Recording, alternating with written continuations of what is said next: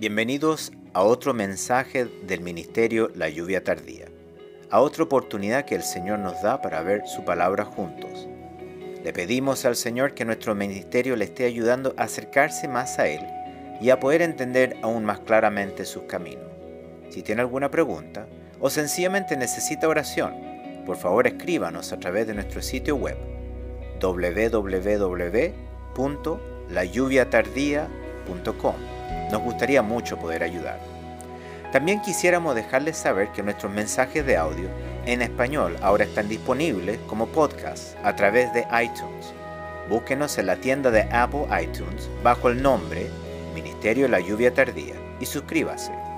Oramos de que este nuevo servicio le hará más fácil mantenerse sintonizados con nosotros mientras escucha lo que el Señor comparte a través de nuestro ministerio. Y ahora dejamos con ustedes a la misionera Sara Mena para que comparta el mensaje de la palabra de Dios. Escuchemos lo que el Señor nos quiere decir.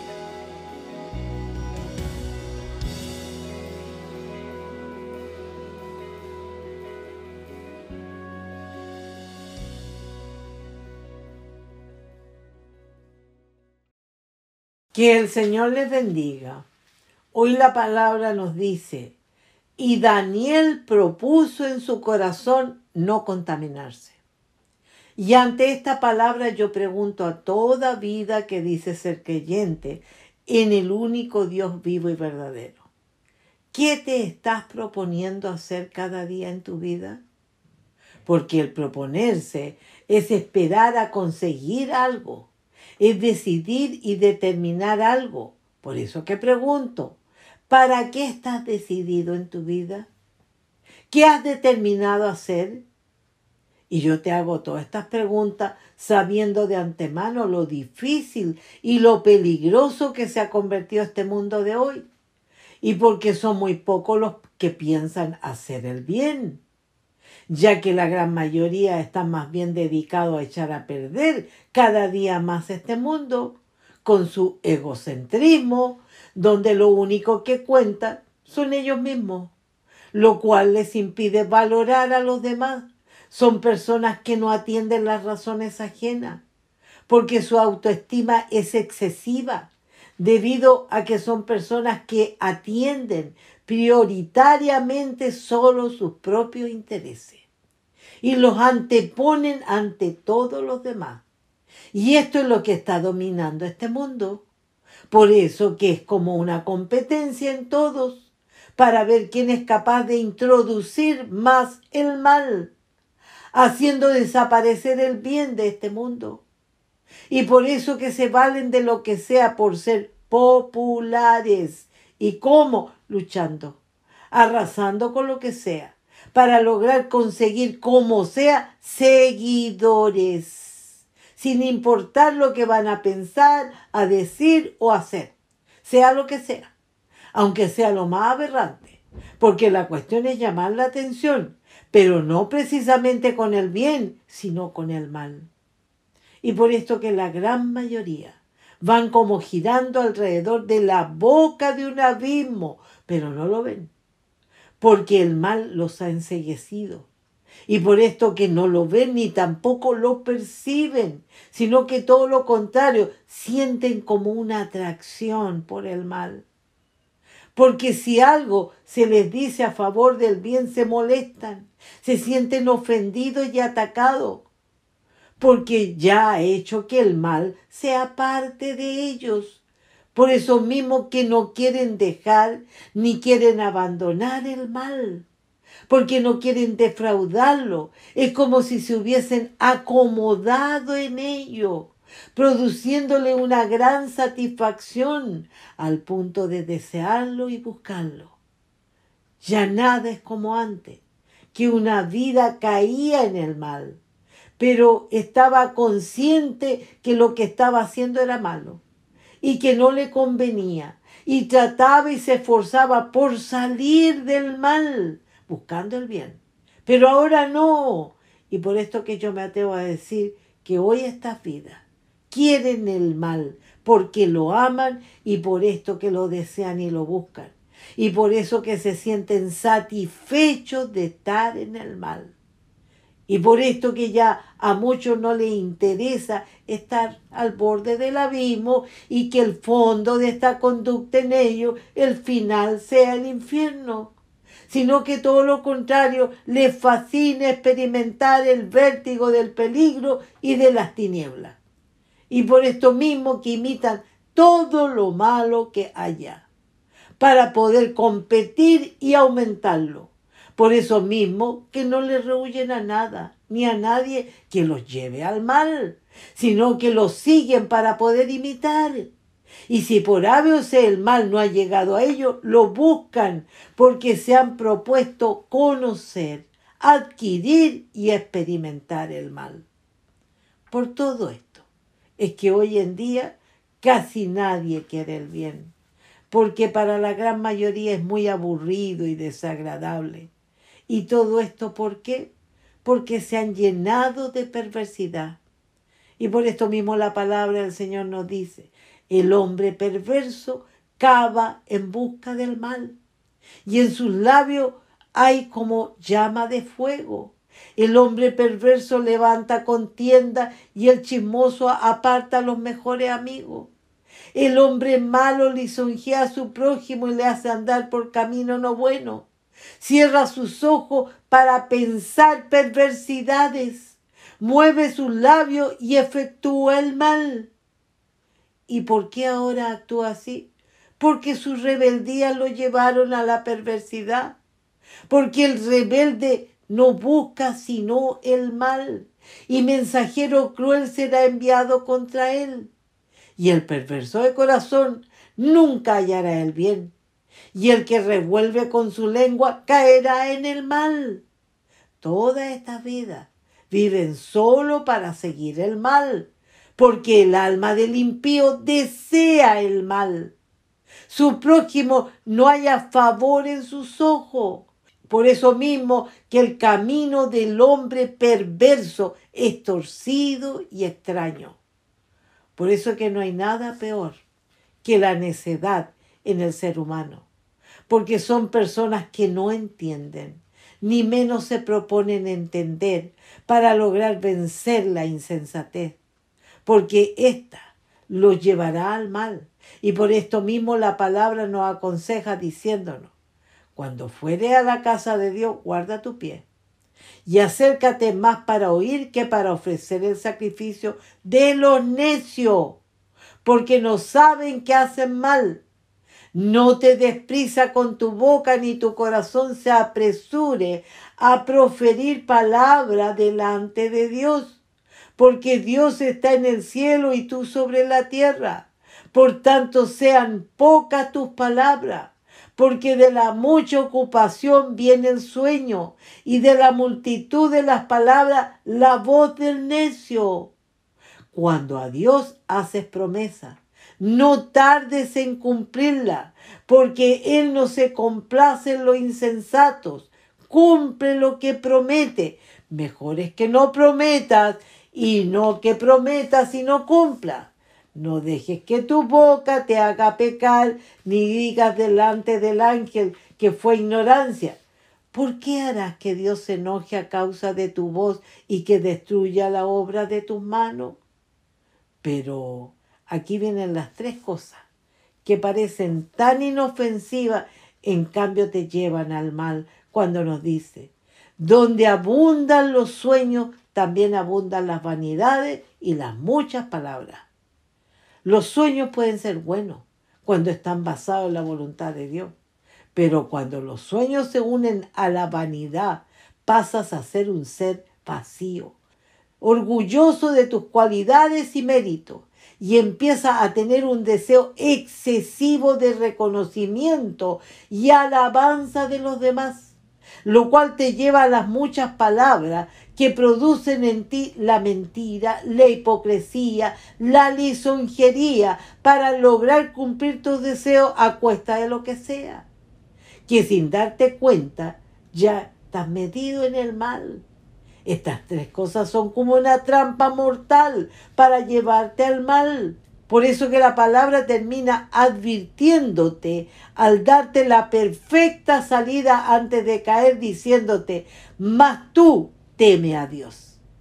Si no está el temor del Señor en ti, es muy difícil que no caigas en el mal, porque solo un corazón manso y humilde puede escuchar y obedecer la voz de Dios. Por esto mismo que la palabra nos dice, bienaventurado el hombre que siempre teme a Dios, mas el que endurece su corazón caerá en el mal.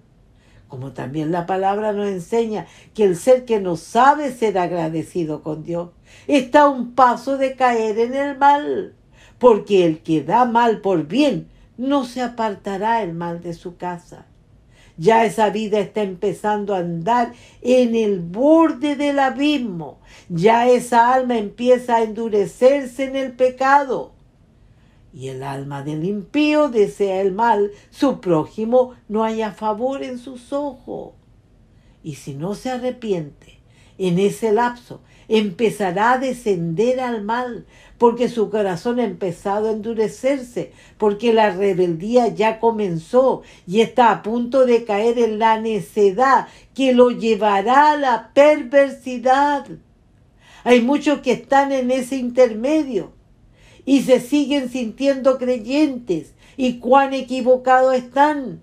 Porque la palabra dice bien claro, seguid la paz con todos y la santidad, sin la cual nadie verá al Señor.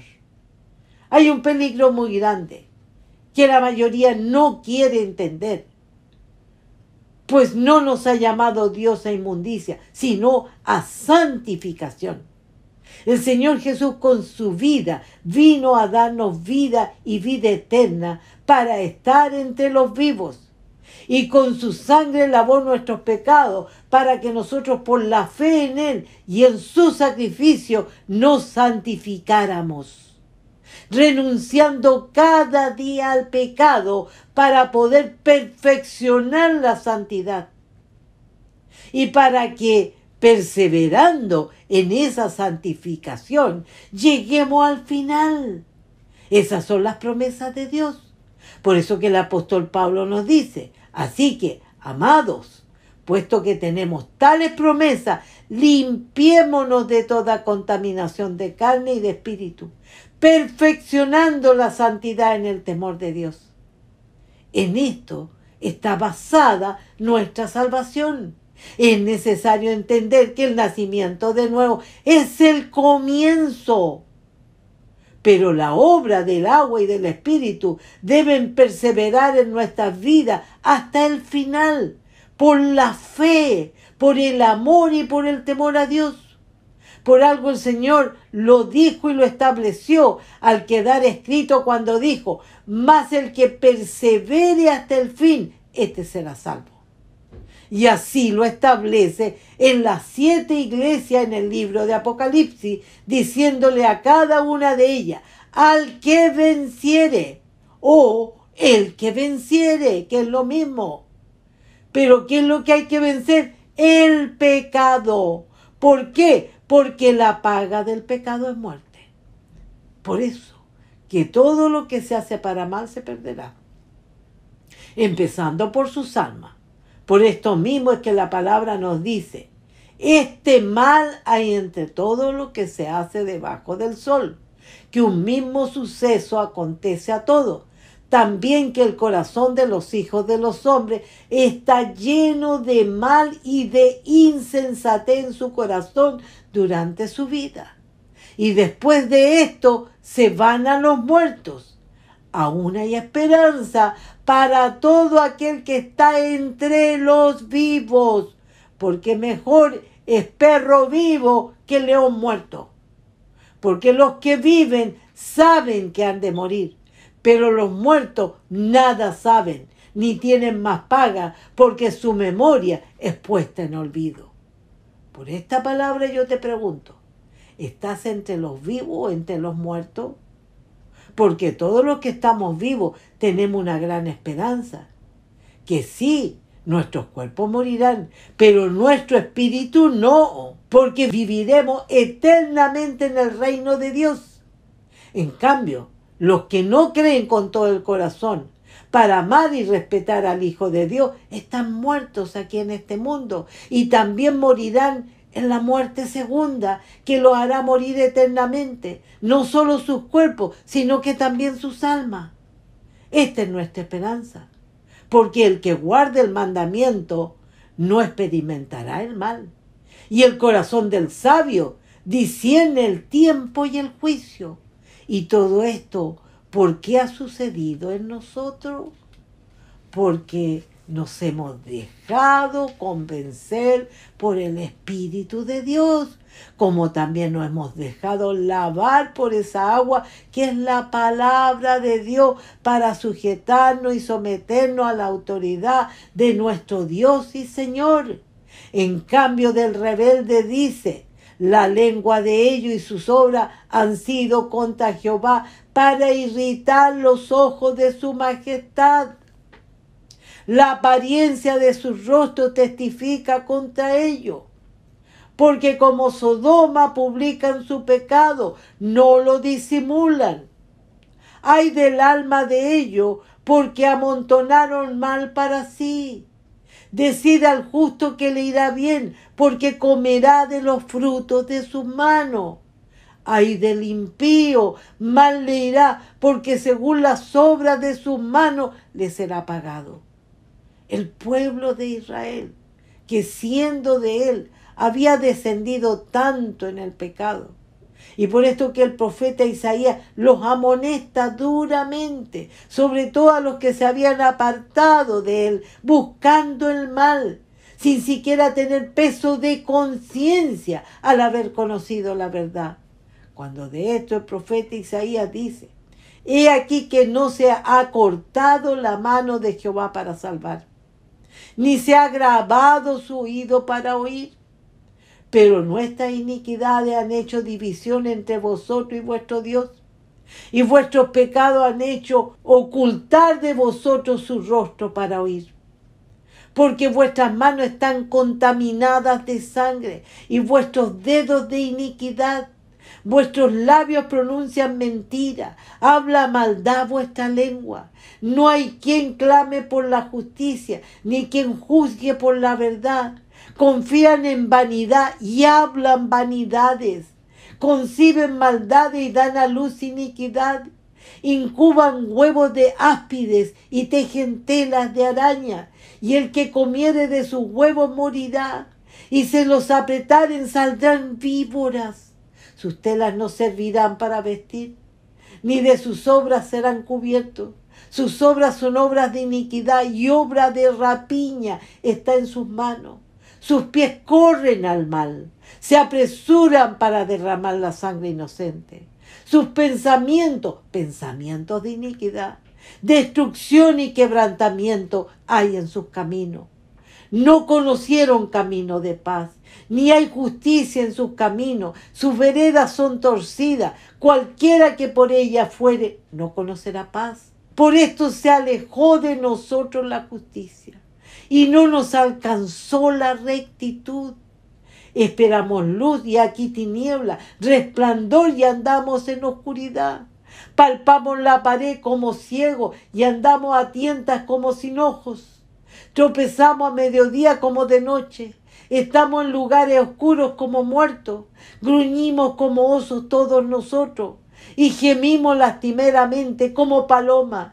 Esperamos justicia y no la hay, salvación y se alejó de nosotros, porque nuestras rebeliones se han multiplicado delante de ti, y nuestros pecados han atestiguado contra nosotros. Porque con nosotros están nuestras iniquidades y conocemos nuestros pecados, el prevaricar y mentir contra Jehová, y el apartarse de en pos de nuestro Dios, el hablar calumnia y rebelión, concebir y proferir de corazón palabras de mentira. Es verdad que fue horrible su caída, pero reconocieron su pecado y también sus consecuencias. ¿Estamos haciendo nosotros lo mismo? Como su iglesia en este tiempo tan malo y peligroso. ¿Nos estamos limpiando para no defraudar más a Dios y poder vencer el pecado en medio de estos días tan malos?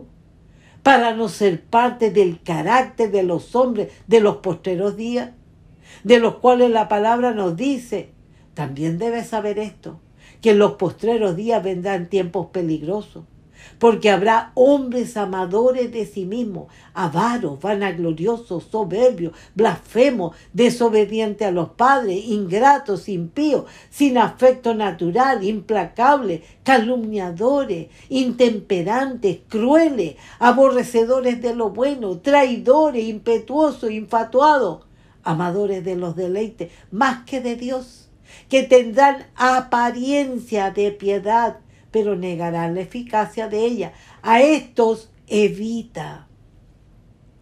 Yo te pregunto hoy, ¿los podrás evitar?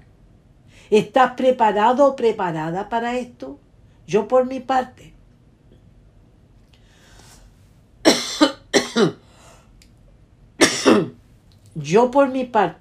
solo puedo decir que trataré en el poder de su espíritu imitar a Daniel, que siendo un cautivo, un prisionero, en medio de todo el mal, Daniel propuso en su corazón no contaminarse con la porción de la comida del rey, ni con el vino que él bebía.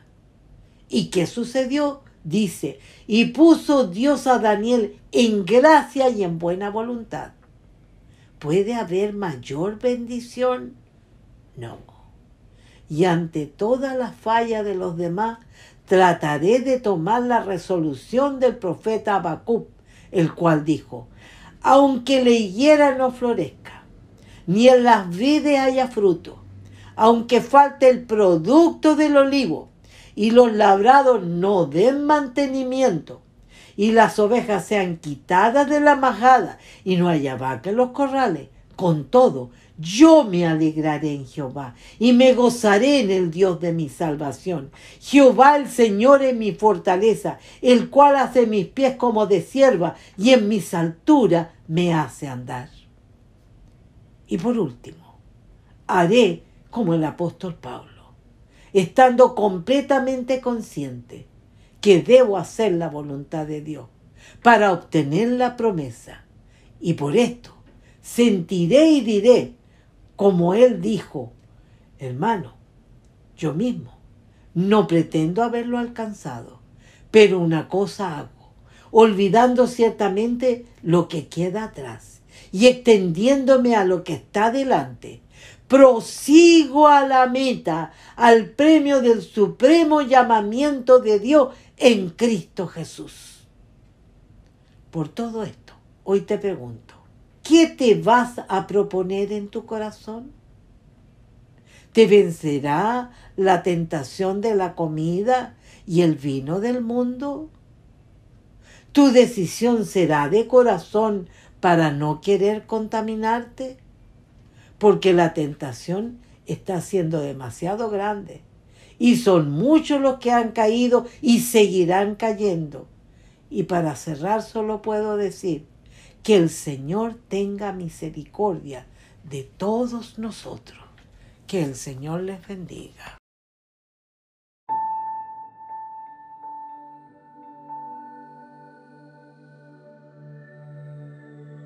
Por favor, únase de nuevo con nosotros la próxima vez para continuar viendo la palabra de Dios juntos.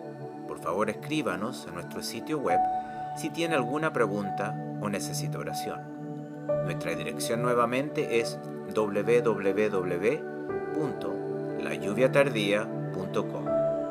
El Ministerio La Lluvia Tardía es un ministerio financieramente autosuficiente, dedicado a compartir a Jesucristo y su verdad con todo el mundo. El Señor está cerca. Que Dios le bendiga.